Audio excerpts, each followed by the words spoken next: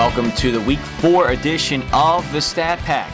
I'm your host, Adam Dobrovolsky, and it's a replacement referee-free edition of the Stat Pack, which is always great to talk about, not having to do anything with the replacement refs. Certainly, it was a much more clean and efficient week. Business back to usual. So let's move past all that. Let's take a look at some of the big games, some of the big notes, some of the big stats, everything you need to know that happened in week 4, as well as a look ahead, to week 5. But first things first, I do want to mention something that I didn't get to mention last week in the first edition of the Stat Pack. Of course, that had to do a lot to do with the replacement refs taking over pretty much everything in week 3. But I do want to mention this because, Tuesday would have marked the 70th birthday for Steve Sabol, but as all of you know, he passed away on September 18th. I do want to say this one note about Steve Sabol. And I don't think there's really any sport that comes close to providing the narrative that football presents. In a sense, really every game is a story that makes up one chapter, and every season becomes a book because of that. And it's really a part of a continuing series for each franchise. And NFL Films, by and far, best presented these stories.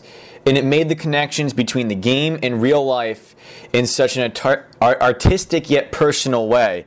And for all the facets of the game, the struggles, the dedication, the hard work, the perseverance, the triumphs, the losses, the camaraderie, the teamwork, the redemptions, they all equate to our own experiences in life. And NFL Films made that so beautifully evident. And really, on a personal level, I can't even put into words how NFL Films impacted my life as a fan, as a journalist. I grew up on NFL Films. It's shaped the way I've thought about football and sports, and even really a part of my own life. And in a world where now digital's replacing film, it was nice to see NFL Films still be able to present those things so personably and do it with old school media, do it with film the way it should be. And wherever NFL Films goes from here, I hope they will continue to work in the spirit, in the vision of the Sabol family and the way they've done their business for nearly 50 years. And what the company has existed. Just without NFL Films, you don't have football in its purest and most beautiful form. We don't get to understand all the emotions and the hardships involving everyone in football, whether it's players, coaches, executives, managers, workers, so on and so forth. And they go through it on a weekly basis. And without NFL Films, we don't have the NFL as we know it. We might not have cold hard football facts. We might not have the Stat Pack. We might not have any of that without NFL Films. So God bless to Steve Sabol one more time for all that he's done to present sport, art, and a human condition all into one brilliantly cohesive picture. On that note, let's start things off with the 3 games of the week that didn't involve divisional teams, as this was a divisional heavy week 4, 15 games in total, 9 of them intra-divisional games. But the 3 big matchups that come out to mind really when you look at it, first things first, there were 2 blowouts in what could have been exciting games. The 49ers, fresh off a loss in Minnesota, going cross-country to the Meadowlands to face off against the Jets. An early start time, a chance for them to bounce back against a Jets team that's looking to move forward without Darrelle Revis and do so with Mark Sanchez trying to take over this team and do a better job. Both of these teams entering the game at 2-1, but it wasn't even close. San Francisco blowing out New York 34-0 with the win. San Francisco moves up from 16th place to a tie for 6th place in the quality stats power rankings.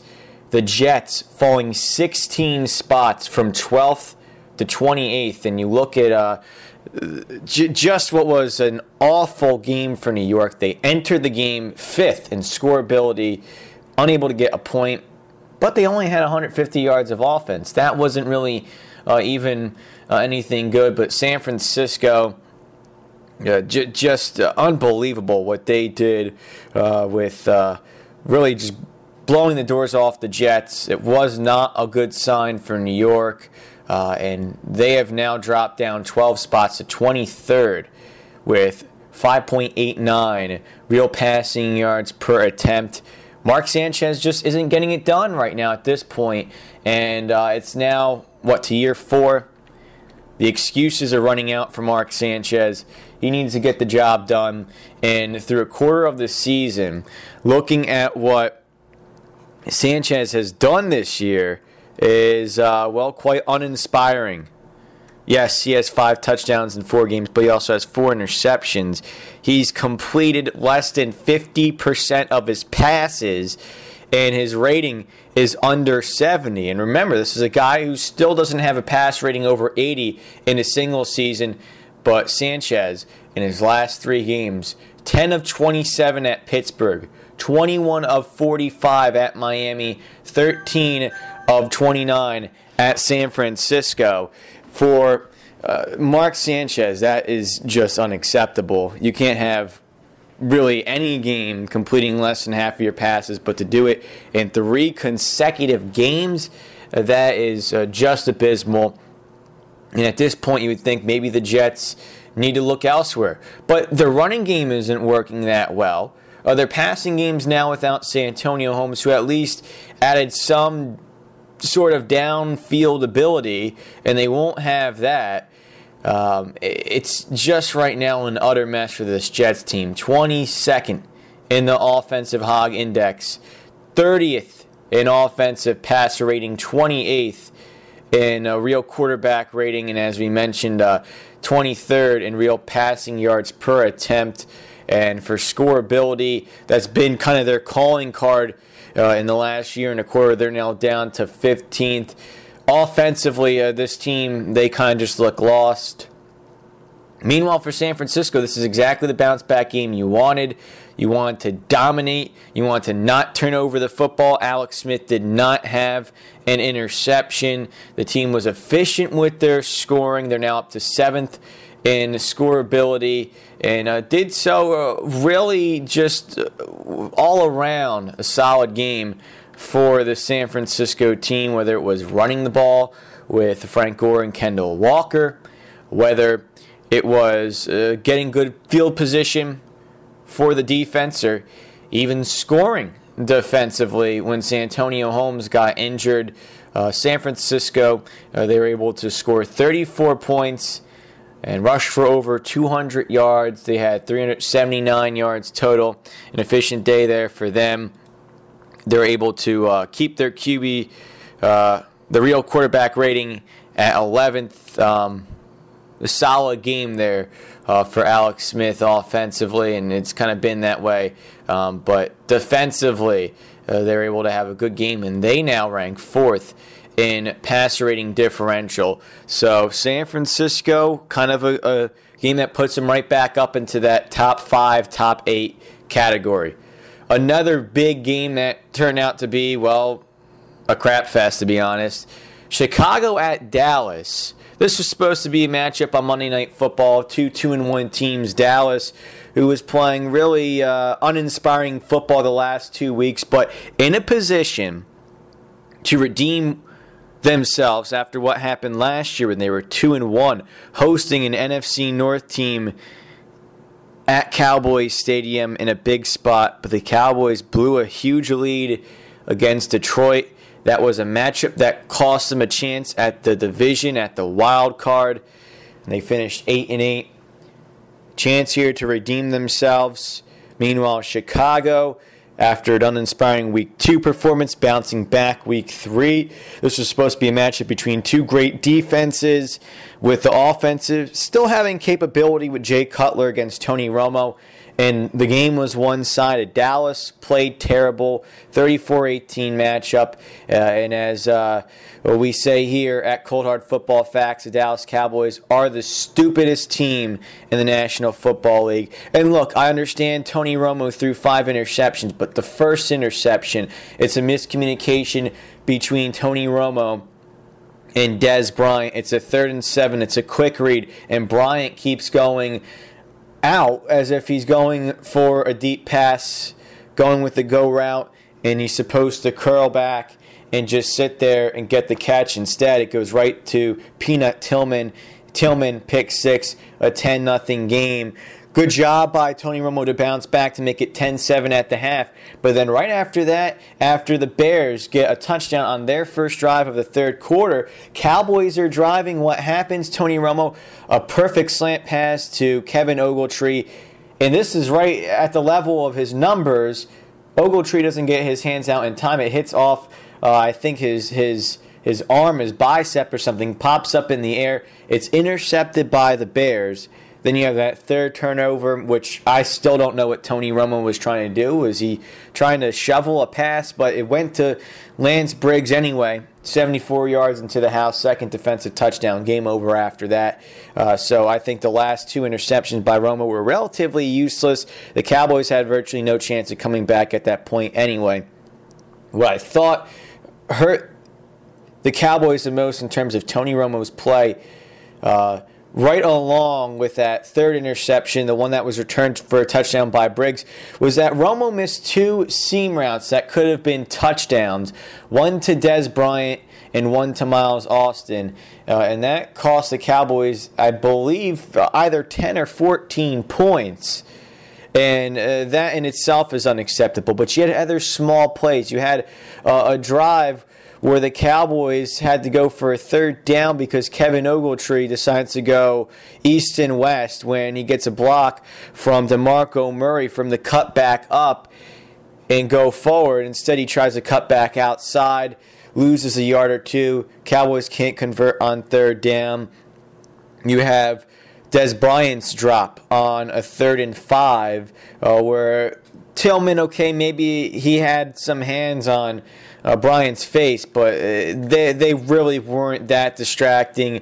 The focus needs to be there for Dez Bryant. He, in fact, had 2 drops on the first half, but you look at it, 2 seam routes that were missed by Romo, one on a 3rd and 4 the Cowboys had to punt in the first half. And then you look at it, it happened the second time in the second half where he missed Miles Austin. And I believe that one might have been settled for a field goal. And that hurt the Cowboys. So overall, it was just a sloppy performance offensively for Dallas. But give credit to Chicago. They did a fantastic job taking advantage of Dallas in terms of making those interceptions, those 5 interceptions, moving Chicago into a really good position in terms of their defensive passer rating. Now, they're not the best in the league. Surprisingly, that's the St. Louis Rams, but Chicago, with 11 interceptions in 4 games, are second in DPR at 64.41. So even though there's a lot of teams that are trying to pass on the Bears, they've been active. 11 interceptions, just a fantastic job right now by this unit, and they will be a team that you have to look out deep into the postseason, especially if Jay Cutler can get the protection he had Monday night against Dallas. Chicago, dead last, and the offensive hog index. Overall, they did a good job. There was 1 sack and a fumble lost that was done in by DeMarcus Ware, but otherwise than that, Cutler seemed rather clean. He wasn't really pressured all that much. He was efficient with his passing, 18 of 24, 275 yards, 2 touchdowns, no interceptions, a rating of 140.1. A fantastic job for him. Brandon Marshall got involved. Kellen Davis got involved. And it was one of the better performances for Jay Cutler in recent seasons and one of the more encouraging performances for the Bears moving forward. So give them credit, a great performance in Dallas. But the Cowboys, it just, to me, it seems painfully evident. The receivers, they're not mentally on the level of Tony Romo. Tony Romo is not able to make up for the team's mistakes. He's a guy that needs the pieces to be around him better. He's not. He's a guy statistically that you know can make any team a contender, but he's not a guy in terms of game situations where it's in the context of needing to get done, where it seems like he's able to move the team from pretender to contender. It seems like this team's waffling between contendership back and forth, but can you really blame Tony Romo all the way?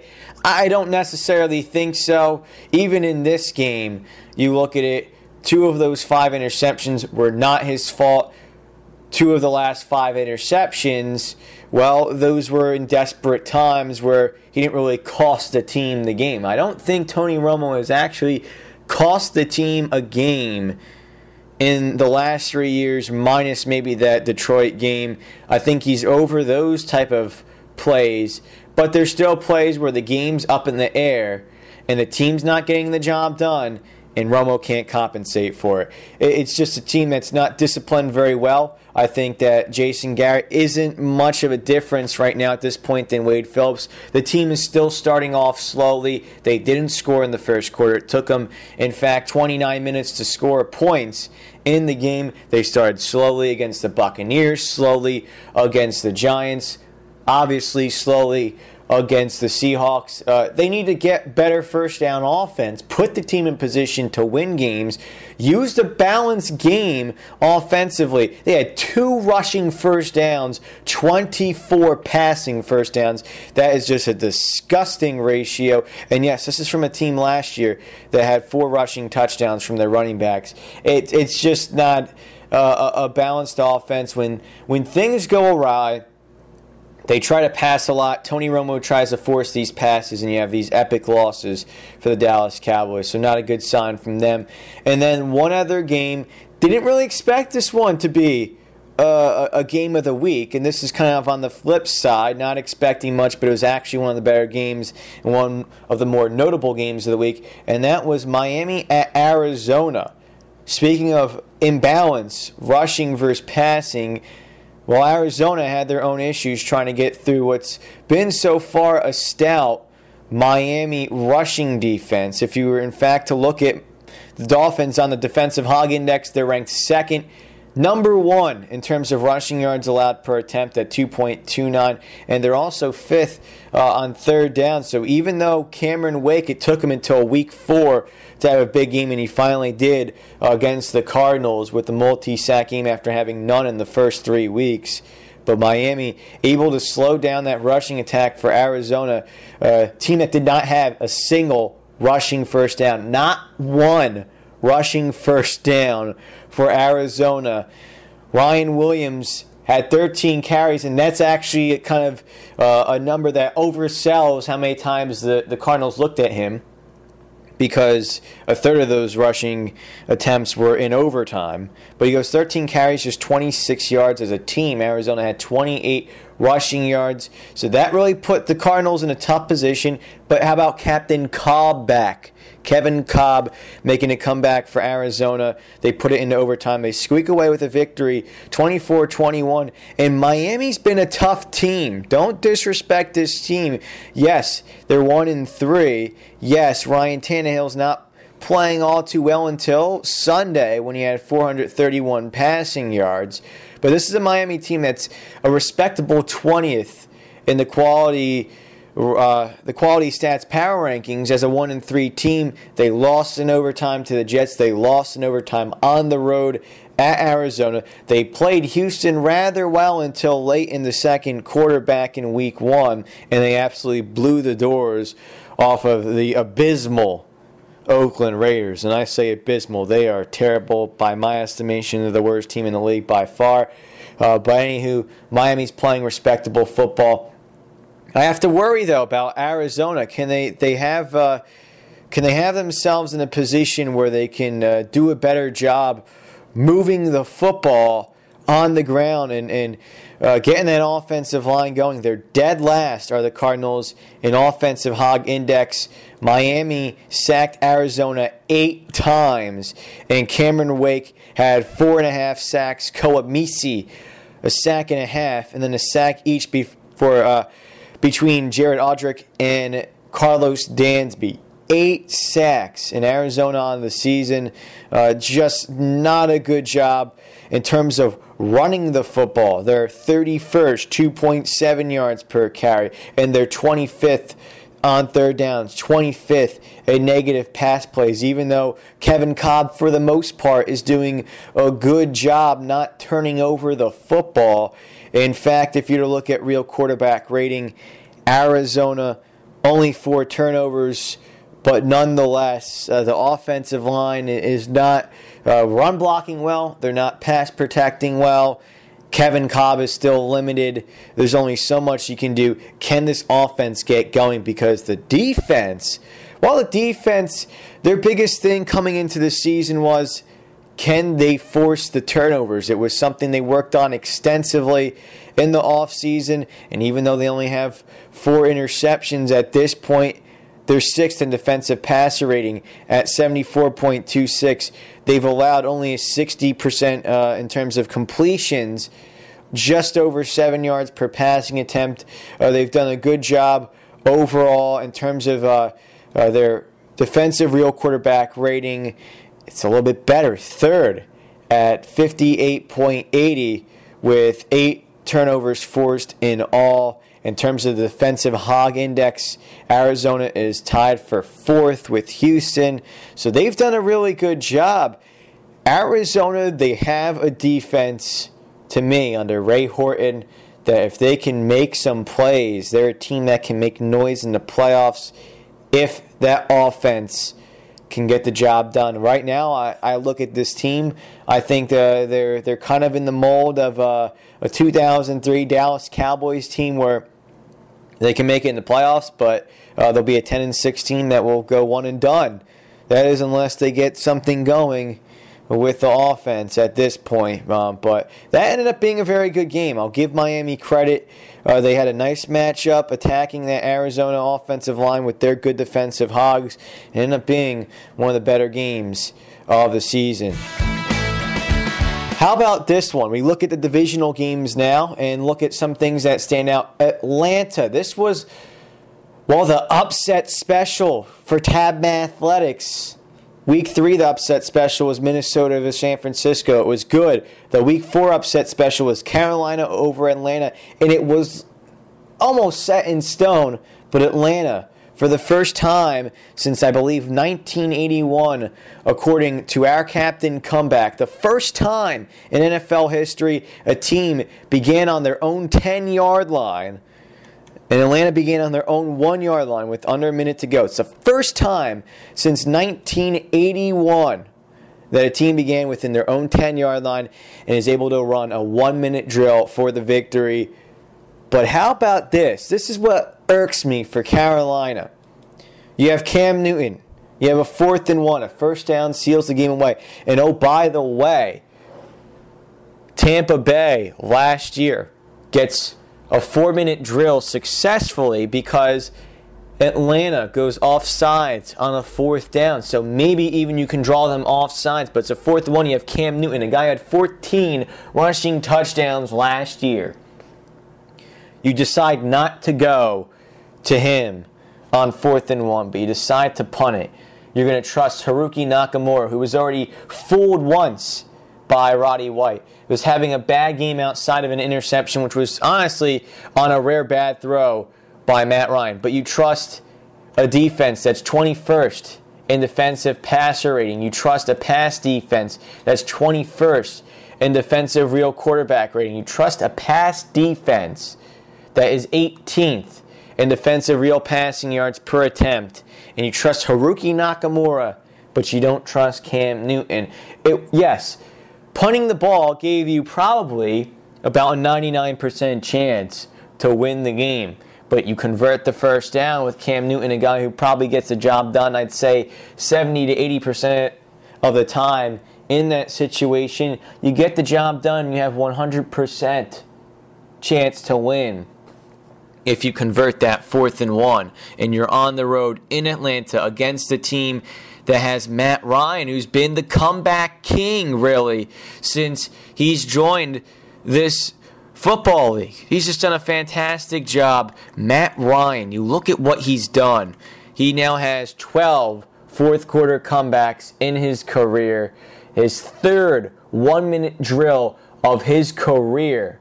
Third, Carolina decides to trust their defense, and they get burned. And they get burned rather easily. The first play of the drive, all they did was throw deep to Roddy White and Haruki Nakamura. All he had to do was knock it down. He's completely all out of sorts. Can't make the play. And then what? Carolina decides to play off with its pass defense after that. After Atlanta's only a handful of yards to be in field goal range. Matt Bryant, who's had the best kicker percentage in the last handful of years, a guy back in 2006 who kicked the game-winning 62-yarder. You decide to play off and make it even closer for Matt Bryant. It was a horrible defensive series for Carolina. This team clearly doesn't know how to win at this point right now. And I don't think Ron Rivera is a head coach that knows how to manage the team properly. In Carolina, they had the upset special right in their grasp. It would have been a huge victory for them getting it in Atlanta, keeping them in the divisional hunt. Instead, they lose in Atlanta. They're now 3 games back, as are the Buccaneers. The Saints are 4 games back. Atlanta, a quarter of the season through, may have already clinched the AFC South. It was a fantastic job by the Atlanta Falcons. And, oh, by the way, they still stand second in the quality stats power rankings. They move behind Houston, who clearly to me looks like the best team in the league. But Atlanta, they're still pretty comfortably in second place, especially now when you look at Denver knocking the clock out of Oakland, San Diego knocking the clock out of Kansas City.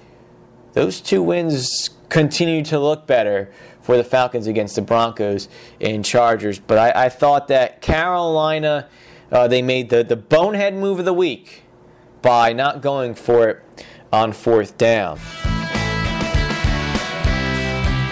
Okay, so let's get into some other things here, and let's take a look, a rapid-fire recap of some of the other news and notes, games among divisional teams. New England defeating Buffalo 52-28 as the Patriots get 31 points in the 4th quarter. Okay, 580 yards of total offense, but still 52 points. Buffalo made it too easy for a New England team to score. And Buffalo 28th in bendability. You can't feed into this offense. You have to make them work for their points. And New England, well, in the first 3 games, they were struggling. They were mediocre 17th in scoreability, but Buffalo made it too easy for them in the second half. New England, 45 second half points, 31 in the second quarter. It was because of 6 turnovers, including 4 interceptions by Ryan Fitzpatrick. I understand Fitzpatrick's leading the league with 12 passing touchdowns, but he's not doing a good job right now. In his 2 losses, 7 interceptions. You can't do that. You can't win and turn the ball over 7 times in 2 games. And that's right now been the difference for Buffalo in terms of their production. They've been blown out in 2 losses. They've had 2 comfortable victories. They're a team you really don't know what you're going to get. But then again, I guess the Bills defeating the Chiefs and Browns and losing to the Patriots, go figure. They're a mediocre team. Next up, Minnesota defeating Detroit. And talk about some easy points for your offense. How about 14 points without taking the field offensively? Minnesota, 20. Lions 13, and oh boy, look at what's happened in the last 2 weeks to the Lions. 4 special teams touchdowns, 3 big plays defensively allowed for touchdowns. You look at it, Tennessee became the first team in NFL history, 5 touchdowns of at least 60 yards in that Tennessee Titans 44-41 victory in overtime week 3. Minnesota, 2 touchdowns, both over 60 yards. Detroit somehow is still not dead last in bendability. That's because Kansas City's a turnover machine. They've been giving opposing offenses easy positioning to score. And because of that, the Chiefs have allowed less than 10 yards for every point they've allowed.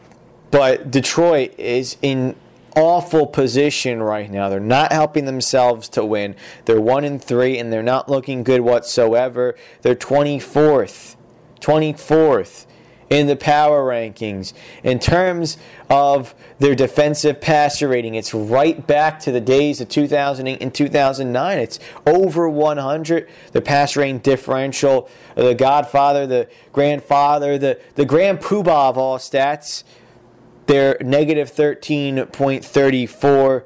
Defensively, in terms of their front seven, the Hogs aren't getting the job done. They're tied for 18th.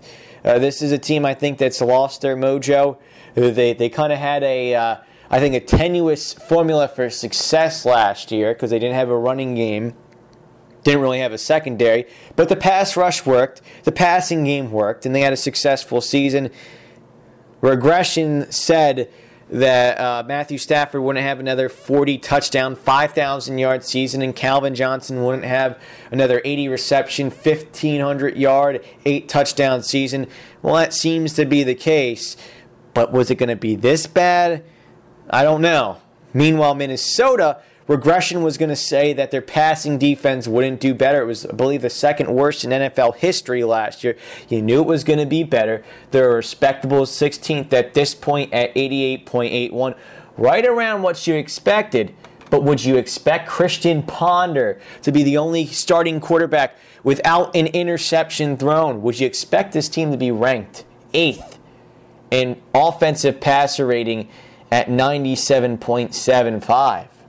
Well, how about it? That's the case for the Minnesota Vikings. They're taking care of the football.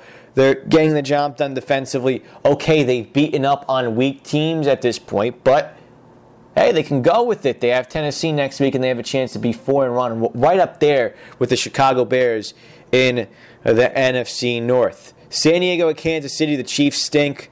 Another offensive game that was dreadful, 6 turnovers. And please, the turbo lover Jamaal Charles, someone help him out. His 37-yard rushing touchdown was absolutely filthy, disgusting. He starts off on the right, breaks left, turns around the whole field. Just a fantastic job done by him. Another 5.4 yards per carry for this man. Jamaal Charles, his career rushing average is 6.0 at this point.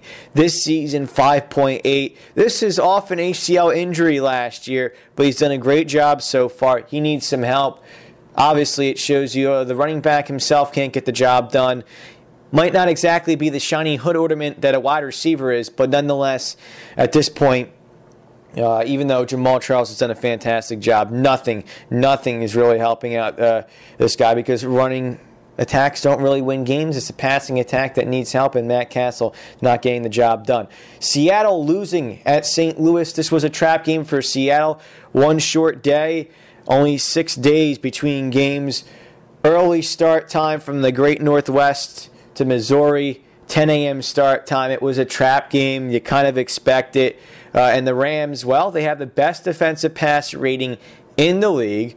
Seattle, they have the second worst real passing yards per attempt at 4.84. It was a good matchup for St. Louis. But also, Seattle had a good matchup. Their defensive Hogs going up against St. Louis's struggling offensive Hogs, who have allowed quite a lot of sacks.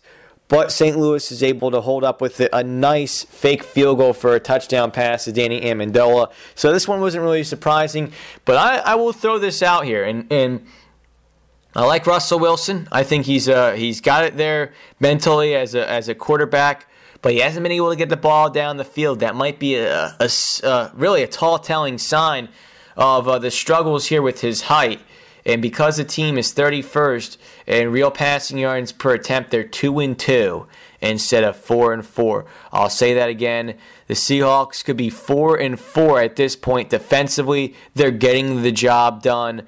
A defensive real quarterback rating at 67.36. That's 5th in the league. Defensive Hog Index, they're 8th. Defensive passer rating, they're 7th. Defensive real passing yards per attempt, they're 3rd. They're doing a great job in that department. Bendability, they're 3rd. Defensively, they're getting the job done. But they're going with the rookie quarterback. And right now, it's cost them a 4-0 start and really a golden chance at getting a good start to potentially a postseason berth. I'm not to say Matt Flynn would be doing that much better, but the Seahawks haven't been that much better. One offensive big play more in each one of their losses, and they would be 4-0 at this point. Houston hosting Tennessee, a blowout victory for the Texans. They're the league's best team. The Titans, not really any good. Can't really talk much about that. Same with the Broncos defeating the Raiders. By the way, the Broncos, I know they're 2-2. I know that they had to make comebacks just to make it respectable against Houston and Atlanta. But Denver is second in the relativity index. And yes, that's very important. It's your best predictive factor moving forward. So Denver, they're facing off against New England, a team that is sixth in the relativity index. Keep a lookout for that game next week. Denver might be a better team than some think. And to wrap things up with the divisional games, the Philadelphia Eagles defeating the New York Giants 19-17. The Eagles, they've won by a combined 4 points in their 3 victories. Then you take a look at that 21-point loss. So they still have a scoring margin of -17. Not really a good sign for the Eagles, but they were able to slow up Eli Manning in this game, hold him to an 86.3 passer rating. And if you're to look at this team, they're 4th in defensive real quarterback rating. They're 3rd in defensive passer rating. They're doing a good job with their pass defense. 5th in defensive real passing yards per attempt. They're getting the job done, even though Michael Vick clearly looks like the worst quarterback in the NFC East. If they can find a way to get Vic to not roll out as much and hold the football as long, if they can find ways to get Shady McCoy more involved, this Eagles team will get better, because I think their passing defense will be good throughout the rest of the season. I think this team turned it around. They found a way to properly use Nnamdi Asomugha and use Dominique Rodgers-Cromartie in the correct way. In terms of Asante Samuel leaving the team, I thought, actually, if you look at it now, it was the right move, because you have 2 physical corners. Samuel was more of a guy who sat back, tried to read the receiver, and then make the play from there. So that really has helped out the Eagles. Their second year under Juan Castillo has helped out. This is a team, if they can figure out the passing game, which I don't think they really will, but if they can figure out the passing game offensively, they will be a team to be reckoned with in the NFC. We quickly looked at those divisional games, but let's take a look now at some of the other things, the lists and whatnot. And how about we'll start things off with the top 5 performances for the players here in Week 4. And to look at things in kind of an all-around perspective here, whether it's special teams, whether it's the passing game, whether it's the running game, whether it's defensively, there's going to be a lot of performances, and we want to make sure we get all of them. Let's start things off with, the Chicago Bears. I was very impressed with the way so far they've played this season. In fact, in the Week 3 stat pack, I had Tim Jennings as one of my top 5 most outstanding players. But I'm not going to go defensively here. I'm actually going to go offensively and give Jay Cutler a little bit of props here. I understand he's been having issues with Jamarcus Webb and having issues with Mike Tice, but an efficient game for him. 18 of 24, 275 yards, 2 touchdowns, a passer rating of 140.1. And this was against a Dallas defense that did not allow a passing touchdown to a wide receiver in the first 3 games. The Cowboys dropped 12 spots to 23rd in defensive passer rating because of the good performance by Jay Cutler. The Cowboys, they've had their usual problems defensively. They haven't been able to force turnovers. The offense is stupid. That's why the Cowboys are right there at the bottom in terms of scorability, 31st behind the Eagles, who are 32nd. But nonetheless, Jay Cutler getting the job done, getting sacked only twice the whole game. So you like to see that. I thought Cutler had a good game, and let's give him some of the props for doing a good job there. Meanwhile, for the Minnesota Vikings, I'll throw out Percy Harvin here and give him a little bit of props for what he's done overall this season. He's actually one of the top fantasy go-getters this year, but he set the tone early. In Detroit, a divisional game, a chance for the team to go 3-1 on the first play from scrimmage, 105-yard kickoff return for a touchdown. He's been involved in the running game this season, been involved in the receiving game this season. 3 rushes, 3 catches today. He was able to kind of set the tone for Minnesota, and really for this team that's been playing well, Percy Harvin's been a huge factor. How about J.J. Watt, another name that comes up to mind, another guy that was in the top 5 most outstanding players through the first 3 weeks. How about another game with at least a sack and a half? J.J. Watt has at least a sack and a half in each of his first 4 games.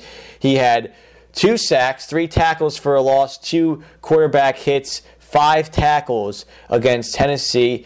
At this point, when you have a second-year player, a defensive end on the 3-4 line playing the way he is, he's been the guy that has avoided, at least at this point in the season, regression for Houston in terms of their pass defense. They had one of the worst passing defenses in 2010, move all the way up to one of the best. You knew there was going to be regression after what was about a 30-point improvement from 2010 to 2011. But at this point, Houston's still 4th in defensive passer rating at 68.20. And in terms of the defensive hogs, they've still done a good job. 4th, despite being 23rd in terms of rushing defense at 4.35 yards allowed per attempt. But they're 3rd in negative pass play percentage. They're tops in third down defense, allowing only one of four third down attempts for their opponents to be converted. In that aspect, Houston's doing a good job and really getting the pressure on a Tennessee team that still had a chance to win. They were only down 14-7 at the half. They actually had Matt Hasselbeck in the game, a veteran quarterback, but Houston was able to get 2 pick sixes in the game and help out to win that game 38-14. Next, we look, at kind of the old guard, Peyton Manning. Let's give him credit. It's his first 300-yard game with Denver, but you go up against a bad pass defense for the Raiders. You want to get the job done, and he did so in very impressive fashion. 30 of 38, 338 yards, 3 touchdowns, a passer rating of 130. This is what you want to see from Denver against the inferior opponents, and if they can keep doing this against inferior opponents, the Broncos may win that division, even if San Diego started the year at 3-1. San Diego, they've beat up 3 cupcakes, Kansas City, Oakland, Tennessee. Not really much that can be impressive about that at this point. So Denver might be the better team at this point, and Peyton Manning, really, when you look at it, showing up the way he did, that was definitely a good sign. And one more. How about the Cincinnati Bengals? And let's flip the switch here. Andy Dalton leading that offense last week, one of the top 5 performers of Week 3. How about we go defensively for this team? That's right, defensively for Cincinnati. Did you know the Bengals lead the league with 17 sacks? In fact, if you're to look at the defensive hog index, the Bengals are 5th in negative pass play percentage, 7th third down defense. They're ranked 14th because they're dead last in rushing defense. They've allowed opponents to rush for 5.45 yards per attempt. And if you look at Maurice Jones-Drew, he actually had 13 carries for 38 yards in this game. So Cincinnati doing better in that aspect, doing better defensively. And they were able to get 6 sacks in this game. How about Geno Atkins? He's the 5th player on this list. 2 sacks, 2 tackles for a loss, 3 quarterback hits. Kind of leading the way for Cincinnati.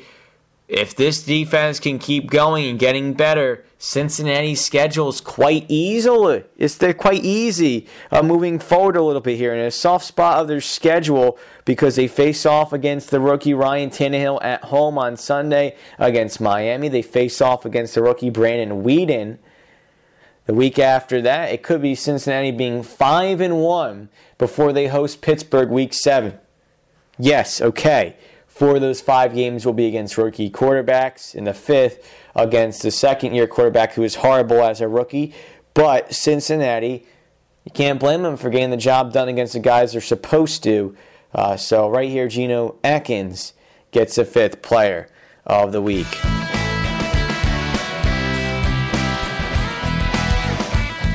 Now, finally, we have to wrap things up here. It's been a lengthy edition of the Stat Pack, so we look at the top 8 teams in the National Football League at this point. Number 1, the Houston Texans. They're tops in the quality stats power rankings for a reason. They've just done a fantastic job, whether it's the running game, the passing game, the pass defense, the pass rush. Houston's been the number 1 team in the league. Number 2, the Atlanta Falcons. Yes, they struggled against Carolina, and I honestly wonder still about this team because Carolina was the familiar opponent. They knew how to scheme against the Falcons. They've seen Matt Ryan plenty of times. They've seen Roddy White plenty of times. Okay, it's only their second year seeing Julio Jones, but they knew how to take him out of the game. And really that first opponent that was familiar gave them a tough test at home. A 30-28 game that the Falcons had to barely eke out. So that makes me worry, but nonetheless, I still think they're the second-ranked team in the league. Number 3, the Arizona Cardinals. They're 4th in the quality stats power rankings. They're 4-0. They had a bad matchup. They were able to survive it. I think that in terms of Baltimore right behind them at 4, and a team that's ranked 3rd in the quality stats power rankings, you can kind of flip that over depending on how you want to look at record, and depending on how you want to look at the relativity of things, Arizona just a bit better than Baltimore in the relativity index. Number 5, the Chicago Bears. A dominant game against the Cowboys. They move up to 5th in the quality stats power rankings. And yes, the one problem is this offensive line as per usual. But I think things will get better as the season goes and you don't have Mike Martz going with the long, distinguished routes. As the season moves on, I think this Bears team can be very dangerous. And I had Houston over Chicago for Super Bowl 47 at the beginning of the season, and that pick might look like one that could happen. Number 6, the San Francisco 49ers. They're tied for 6th in the quality stats power rankings after a huge win over the Jets. But you look at the opponents that the 49ers have faced: Green Bay, Minnesota, and now the Jets. They really, I think, showed themselves here as a team that has kind of the all-around ability. They were able to go straight up against Aaron Rodgers, really just punch him in the face, stay physical with those wide receivers, and then not turn the ball over offensively. It was a tough win in Lambeau. Got the job done. They absolutely made the Jets look foolish any which way possible. And yes, the Jets, they're not a good team, but they're not a bad team either. And even though they lost to Minnesota, they were still in that game. It was just kind of the perfect game played by Minnesota at the right time. But San Francisco, they are 6th on my list. Number 7, the New England Patriots. Yes, 2-2, but losses to Baltimore, losses to Arizona. Those are 2 top 4 teams. So you can't really fault New England all too much. They're still tied for 6th in the quality stats power rankings. Meanwhile, we wrap things up. Number 8, the Minnesota Vikings. Yes, at the quarter point of the season, the Minnesota Vikings, a team that was 3-13 last year. They're in the upper quartile, 3-1 this season, 8th in the quality stats power rankings. Christian Ponder has yet to turn over the football. As mentioned, the passing defense doing a better job. Adrian Peterson's getting better as things go by. Just all around a solid team at this point. I would like to see them do it against better competition, and it kind of shows they're a lukewarm 11th in the relativity index, because Minnesota should be expected to beat Jacksonville, expected to beat Detroit, who's not having a good season, at least early on. They will be expected to beat Tennessee moving forward. But right now, the way that Christian Ponder's playing, the way that this team is just kind of quietly yet smoothly getting the job done, Minnesota is ranked 8th. That'll just about do it here in this Week 4 edition of the Stat Pack.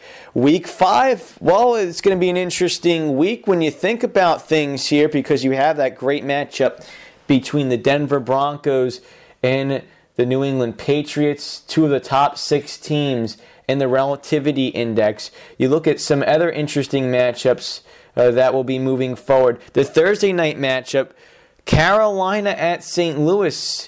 St. Louis, for the first time in more than 5 years, could be over 500 if they get the victory, and they're a respectable 15th in the Quality Stats Power Rankings.